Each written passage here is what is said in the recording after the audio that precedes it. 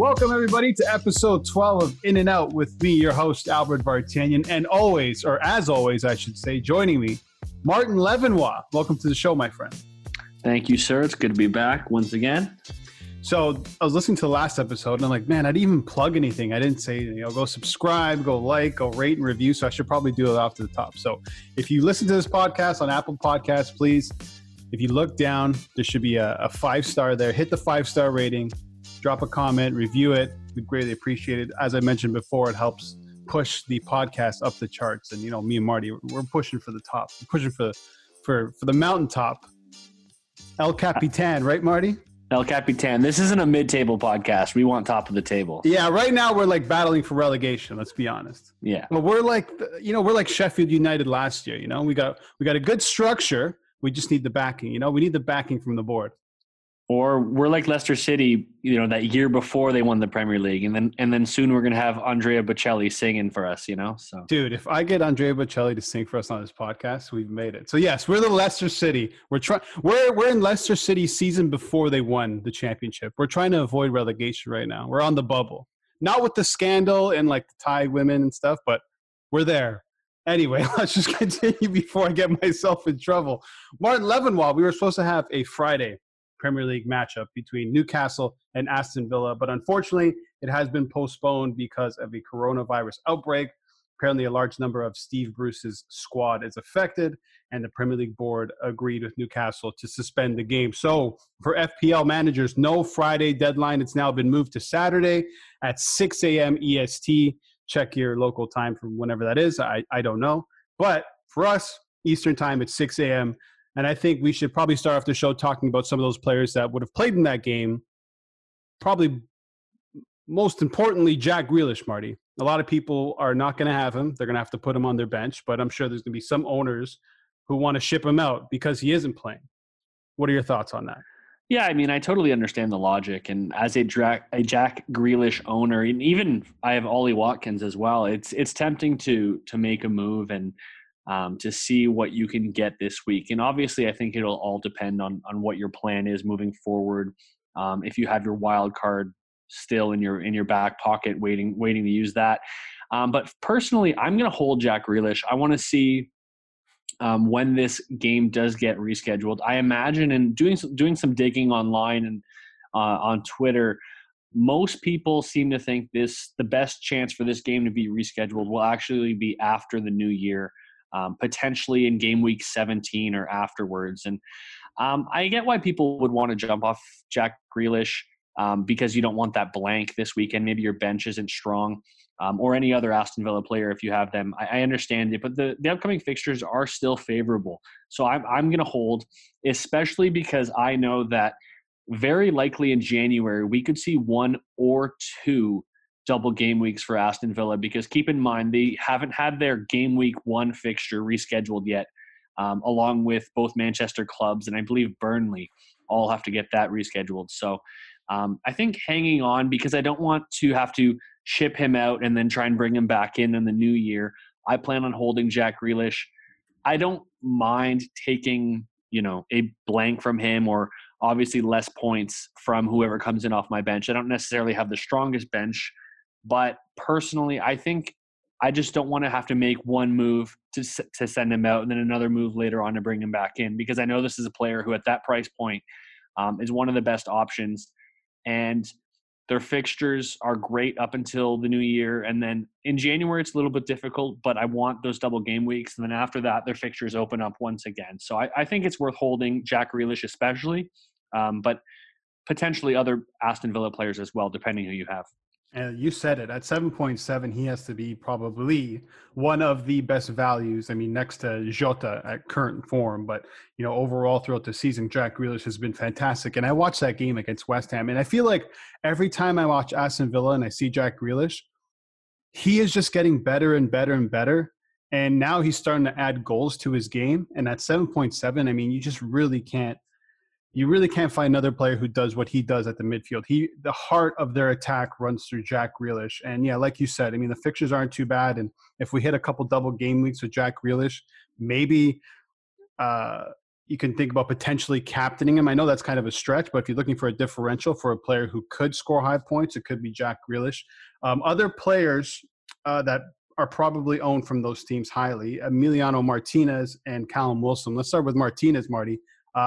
If you don't want to make a transfer this week, but you don't have two number one keepers, I think you really have to ship out a keeper and use a transfer there, which I know we're kind of against here, but I mean, what else are you going to do?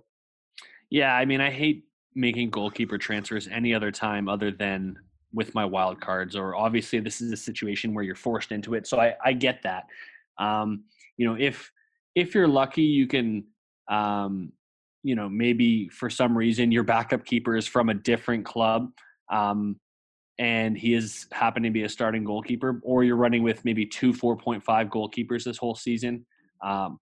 Because Martinez started at that 4.5 price range. But I imagine very likely you're not. Most managers probably have a 4.0 backup goalkeeper. So if you are looking to make that change, there's some decent options, I think. And ideally, I think if you're making this switch, you don't want to have to switch back to Martinez soon, because like we talked about with Grealish, I don't see the point of making two transfers, one out and then one to get the player back in so quickly. So I would look at long-term goalkeeping options. And there's a few players who actually I think are decent options. I think if you look at the top goals or the top scoring in FPL scoring goalkeepers right now, right? There is a two. One is 4.5 and one is 4.6. So you have Alex McCarthy from Southampton, who has a couple decent fixtures coming up. And even in their difficult fixtures, he seems to be making a lot of saves, scoring a good amount of points this season. He has, 42 points on the season, which is the same as Martinez. So if you're looking at that price range, I think it's pretty good. Or Meslier from Leeds, I think is a very good option, just because 4.5, he's scoring the same. And I know they play Chelsea this weekend, which isn't the best fixture, but after that, their fixtures are pretty decent for the next little while over the Christmas period. And I think Leeds are one of those sides who, yes, they've kept 2 clean sheets in a row, one against Arsenal and one against Everton, which is very good, but you'll probably have some weeks where they're going to concede quite a few, but he's always going to be making saves. He's going to put up decent bonus point potential. And I think those are good options at that price point if you don't have the money to spend up on a goalkeeper. Yeah, I agree. I mean, those are my options as well. You can look at if maybe Fulham's keeper, if you want to go that way, they're getting better defensively, but I don't really trust him. He does make a lot of saves. Leeds keeper makes a lot of saves. I think some people will look at the Liverpool backup keeper at the moment, Kelleher, I think you pronounce his name.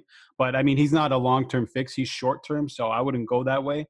And then there's the West Brom keeper, Sam Johnstone, another team who are leaking goals at the back. So, I mean, the ones you mentioned off the top, Marty, are probably the way to go. And I think one thing we should probably talk about when drafting our teams, selecting our teams, when we're selecting keepers, is it best to go with 2 number ones, Marty, just in case something like this does happen or injury happens? It's a tough one because I get the logic, but if anything, if you're going to do that, go with 4.5 goalkeepers. So, for example, let's say you had McCarthy and Martinez to start the season, or any other of these 4.5 goalkeepers. I get it for the rotation, but I just like a set and forget keeper myself. Yeah, so me too. I rather deal with an issue when it comes rather than having to select a goalkeeper every week from one of my number ones and possibly get the wrong one. Maybe one guy keeps a clean sheet and one doesn't, and you have that headache. So I don't like that strategy personally, but I understand the logic sometimes. I just think the amount of times you're going to need your backup goalkeeper isn't that high. Like, you're not going to use them more than a few times in a season, most likely. And in a situation like this, if you're forced into a transfer, you can always try and make a long-term move that's going to benefit you. Because potentially you were looking at getting rid of Martinez anyways, just because Villa aren't keeping as many clean sheets as they were at the beginning. So I wouldn't go with 2 number one goalkeepers myself. Yeah, if anything, take the number one keeper, and if the backup on that same team is cheap enough, I think you would take him. I mean, Jed Steer, I think, is a backup for Aston Villa at 4.0. So if you're going to have him on your bench anyway, you might as well pair him up with your number one keeper. If you're going to go with Emiliano Martinez, I would touch on Callum Wilson quickly, but I don't know. What do you think, Marty? I mean, I feel bad for all the managers who brought him in this week because if you look, I think he's been brought in by over 200,000 managers, and I mean, rightly so. It's just kind of a fluke that this match is being rescheduled because his fixtures, if they were playing this weekend, would have been Aston Villa, West Brom, Leeds, and Fulham in their next four, which is very good. And at his price point and given his returns, I get it for sure. And yeah, I mean, if you brought him in, I don't think it's worth taking the extra hit just to send him back out again. I think you might as well hang on to him just because those three remaining fixtures before their fixtures turn are pretty good. But obviously, if you don't have him and you were considering him, I would wait. Just obviously, no point in bringing a player who's not going to play for you this week. But if you brought him in, like I said, don't use another transfer to ship him out. I think it's a waste of the 4 points because most likely whoever you're going to bring in, even after that -4 hit, they need a pretty big score to justify it, right? Yeah. So I don't think it's worth it. One thing to know for Callum Wilson, I watched that game against Crystal Palace, which was Newcastle's last game, and Steve Bruce, the manager of Newcastle, started Joe Linton and Wilson up front together, and those two look so good. Like they just have that instant type of chemistry, and Joe Linton makes so much more space for Callum Wilson. So I think moving forward, if that's the way that Newcastle are going to go, if I'm a Callum Wilson owner, I hold on to him, especially like you said, Mario, with these fixtures coming up. I think there's goals there because there's someone he can play off. Joe Linton is the taller of the two, so there's going to be a lot of balls coming off of Joe Linton into Wilson, and even vice versa. I wouldn't say take Joe Linton, but there's going to be some upside for assists there with Callum Wilson. So I like what they're doing there at Newcastle. I don't expect them to score a ton of goals, but when they do score, it's probably going to be him. Speaking of goal scorers, unfortunately, Raul Jimenez, Marty, against Arsenal, a head-to-head collision with David Luiz in the box, and it was horrible. I mean, I was watching the game live, and you heard the sound. It just didn't sound right. It was just a collision between the two. Thankfully, David Luiz came away okay. I mean, he was bleeding a little bit. I'm sure he had a couple stitches there, but Raul Jimenez fractured skull. He's out for the foreseeable future for Wolves.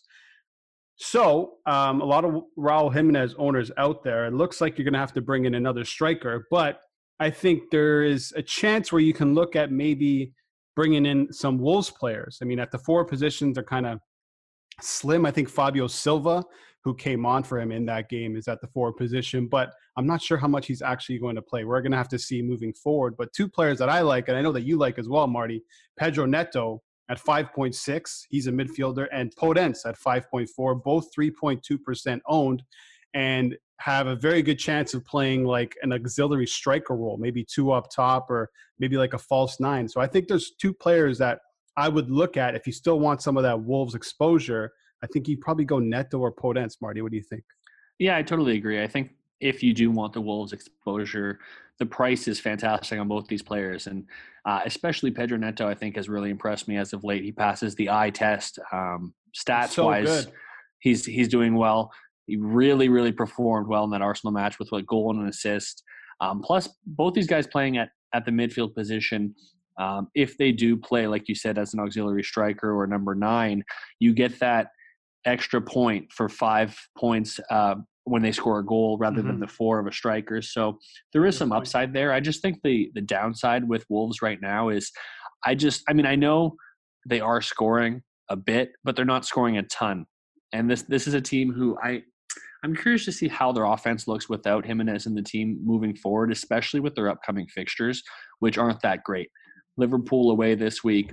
Aston Villa at home next week's not terrible, but then Chelsea, Burnley, Spurs, United, all between now and New Year's. So it's not the best run of fixtures, and I think for that reason, if you are a Jimenez owner, although it would be a very good differential play to look at their attack, I think there's better options out there. Yeah. You know what the thing is with Wolves as well? Like you said, they're not scoring as much. We don't know how they're going to set up, how they're going to play, and they really haven't even scored. I mean, 11 goals puts them on level with Fulham right now. So, the goals aren't there even with Jimenez in the lineup. Maybe it might change. Maybe this would be a more, open and attacking side because they'll have all that speed up front and not, Jimenez. Jimenez has got some pace to him, but I think when you have Podence, maybe Silva and Neto, that's a pretty fast team. And if they play on the counter attack or play on the front foot, there could be goals there. But yeah, I think there's other options available, especially at the forward spot. I mean, you look at the likes of maybe Dominic Calvert-Lewin, but I'm not sure if people are jumping off him right now, Marty, because he's not He blanked again. There's concern there, but I think that's one player people would look at. Yeah, I think DCL is always a good option, especially because he's just slightly cheaper than Jimenez, so you're saving a little bit of money. But my top two picks, well, one I'm not so sure about, but I want to discuss with you. But I'll go with my I wouldn't say he's a sure thing, but he's more of a sure thing than the other guy, and that's Patrick Bamford. I know the fixture against Chelsea this weekend isn't ideal, but their fixtures open up after that. West Ham, Newcastle, United's never a bad fixture, and I think Leeds are almost one of those teams who are fixture proof at this point. They're always going to attack. They're always going to create chances. And yes, Bamford has blanked in his last two, but the amount of chances that this guy gets, the amount of shots in the box, and I'm not a big XG person. I was just looking up XG too. But his XG amongst forwards is fantastic. And I think he's someone who I don't have on my team, but he's definitely someone who I've got my eye on moving forward, because at that price, 6.1, it's just fantastic. And if you were to downgrade Jimenez to someone like Bamford, you could easily upgrade your midfield or your defense, depending on what your situation is. But I really think he's the best pick, especially with Ollie Watkins not playing this weekend.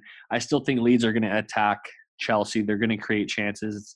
I think he's a very, very good option. And the other guy that I think is an interesting one, and a lot of people seem to be jumping on this player's bandwagon right now in FPL. He has been picked up by over 120,000 managers, and that is Edinson Cavani. I wanted to see your opinion on him. I'm curious about how many minutes he's going to play, but his form seems to be turning. I mean, obviously the 2 goals and 1 assist against Southampton, and then we'll see if that run of form keeps going. But I think he's a very interesting, very big differential at 2.3% owned right now. Yeah, I mean, if he scores again, that's going to shoot right up. I mean, he played 45 minutes. He looked really good. I mean, one of the most promising things, I think, is the chemistry between him and Bruno Fernandes immediately. So I think that's very promising, especially if you're a Bruno Fernandes owner, you want to pair him up with a striker. I'm not sure, like you said, how many minutes he's going to play, if he's actually going to start, because I don't really trust Solskjaer. He doesn't really play informed players until he really needs to. So I'm not sure if Cavani's going to be the one starting. He looked pretty good against PSG in the Champions League, but the chances were few and far between. I would probably hold off on Cavani for a while. I mean, if I want anybody from that Manchester United side, it's Bruno Fernandes, because he just doesn't matter who he plays or who Manchester United play. He's constantly putting up points, and he has so many avenues to get those points, and shooting and assists and goals and penalties. He's the whole package. But yeah, in terms of Cavani, I would hold off on Cavani for a bit. But if you want a differential who's low owned and you're willing to take that risk, then I mean, it's not that bad of a play. I just don't know how much time he's going to see. I mean, now they have who? You have Rashford up top with Martial and Cavani. He's really battling with Martial in that position. They both started together in the Champions League. So that can also be an option for Solskjaer if he plays Cavani at Martial. But like I said, I would hold off personally, but it's not a bad risk to take, especially if he starts scoring goals and he's only owned by, would you say 3%, Marty? Yeah, under 3%. And I agree. I think it's not bad. Someone to throw on your watch list and monitor, but I think if you need somebody sooner than later, I'd go Bamford. I like Bamford a lot, and like you said, it's not for a lack of trying that he isn't scoring that many goals. I mean, he had one ruled away against Crystal Palace. I think I sent you the picture where he was pointing where he wanted the pass. Yeah, and he scored that goal, but obviously VAR came in and said his arm was over the line, so it was offside. He had chances in that last match against Everton, so. For Bamford, I think the goals are going to be pretty consistent this season. I just don't know if he'll be consistently scoring in every single game. He's like, I don't want to say he's streaky. The chances are there. He just doesn't always execute. So I would say he's like an every other game type of goal scorer. And at that price, I think he's worth the risk. And Leeds are constantly on the attack. Bielsa, their manager, said that they don't change their style no matter what. So if they don't change their style no matter what, they're going to be attacking every single team that they play. And I think you'd probably want a forward in that type of system. Another guy that I'm looking at, Marty, is Che Adams at Southampton. I really thought that Southampton, and especially him, were going to drop off in form and in performances, but they really haven't. I mean, he's been pretty consistent. He has a goal and an assist in his last 2 games, actually a goal and 2 assists in his last 4 matches. And then before that against Chelsea and Everton, he scored in both of those games. And now Danny Ings is coming back. So with that said, I think his performances are probably going to continue to improve, and I like the system that Hassan Huddle and Southampton are currently playing, especially with James Ward-Prowse behind them, feeding him in, and now you have Bertrand back, and you have Kyle Walker-Peters on either side, feeding balls into the box. They're great on the counter attack. They're great on the press. They constantly create chances. So at 5.9, I like bringing in Che Adams. Yeah, I like it as well. I think there's this year more than ever. There's a lot of great budget forward options. So I think it's worth going rather than upgrading Jimenez. I think it's worth technically price wise downgrading him and maybe upgrading your midfield after that. Okay, let's talk about Spurs. We talk about them every week, but we need to figure out what we're going to do with these people. So I think a lot of players were, a lot of owners, I should say, or FPL managers dropped either Kane or Son last week. And I think it made sense considering the matchup that they had against Chelsea. They obviously sat back. Kane and Son rarely touched the ball or barely touched the ball. They didn't have many chances.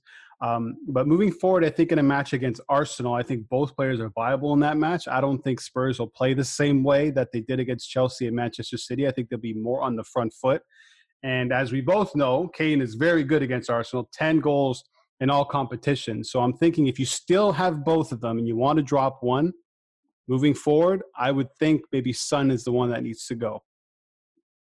Yeah, I agree with you. And I was going to say it, but you beat me to it. Kane is virtually a lock against Arsenal. He scores, I mean, it feels like every single time now. So I do like that for sure. And the other thing, I think the issue with Son, unfortunately for him, is that he's a midfield player in a year where these midfielders are just dominating in FPL. Yeah, and that's a good point.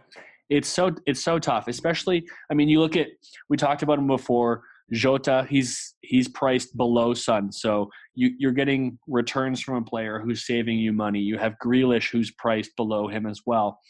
And then a lot of people want the premium players. You look at Mo Salah even, obviously Kevin De Bruyne, a lot of people are going to want him against Fulham now, excuse me. And then moving forward, their fixtures are incredible. So I think Son's issue is that he's a midfielder, and people want Bruno, they want KDB, they want Mo Salah over him.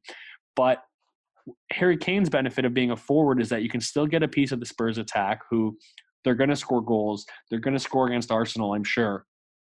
Crystal Palace after that. And yes, they play Liverpool and Leicester. Their fixtures, we talked about it, I think, 2 weeks ago, but this run of fixtures is not that bad. And then once they get past this point, into the new year, their fixtures open up. They play Fulham, Leeds, Villa, Sheffield, a lot of really good matchups there. So I think long-term it's worth keeping one. If you don't have the budget for it, I get it, but I totally agree with you. I think Son is probably the guy to drop just because of the issues of fitting all these players into your midfield. And also I think Kane, especially being on penalties, is a better guy to keep during the next couple of matches for sure.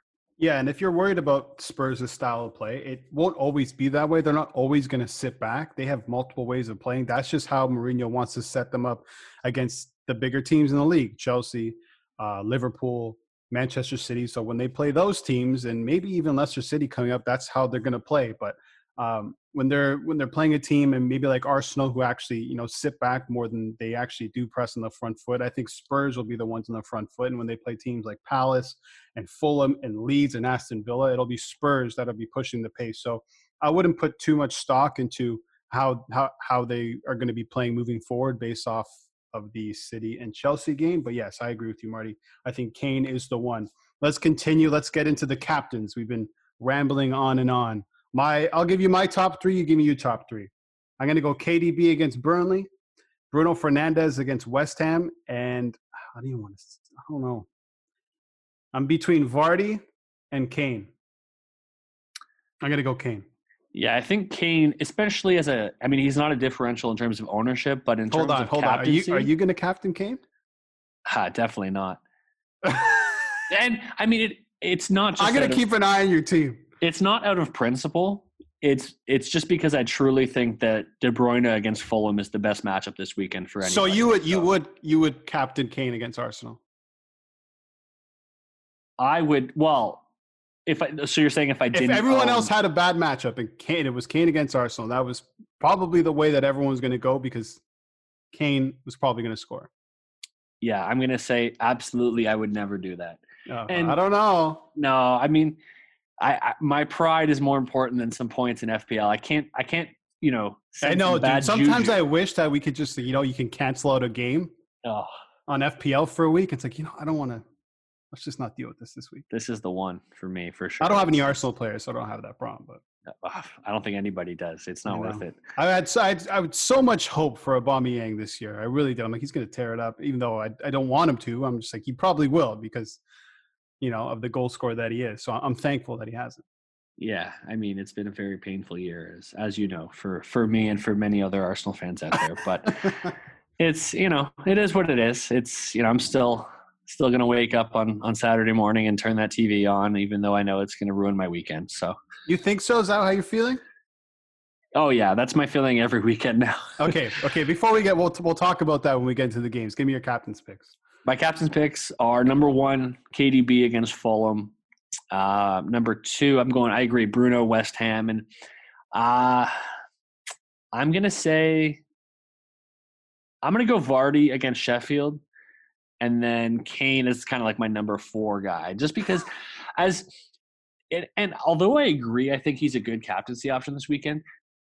These fixtures, like as bad as Arsenal have been for a while now, there's just something about the North London derby that like I can never predict. Like I have no idea. I mean, I know I said it before, he's almost a lock against Arsenal always, but I feel like if I were to captain him or if someone were to captain him, it's almost like it's not going to happen. It's just this is the fixture. I mean, I'm not saying Spurs aren't going to score, but it's you captain Kane, he won't score. You know what I mean? It's one of those weird things, but I think he's definitely an option for sure. But I just don't think he's the best option this weekend unless you are looking for a differential. But for me as a KDB owner, I have to go with him against Fulham. Yeah, I said KDB against Burnley. I meant KDB against Fulham, even though Fulham looked pretty good in their last match against Leicester City. But for some reason, Leicester City struggle against these teams, but they definitely step up when they play the bigger teams.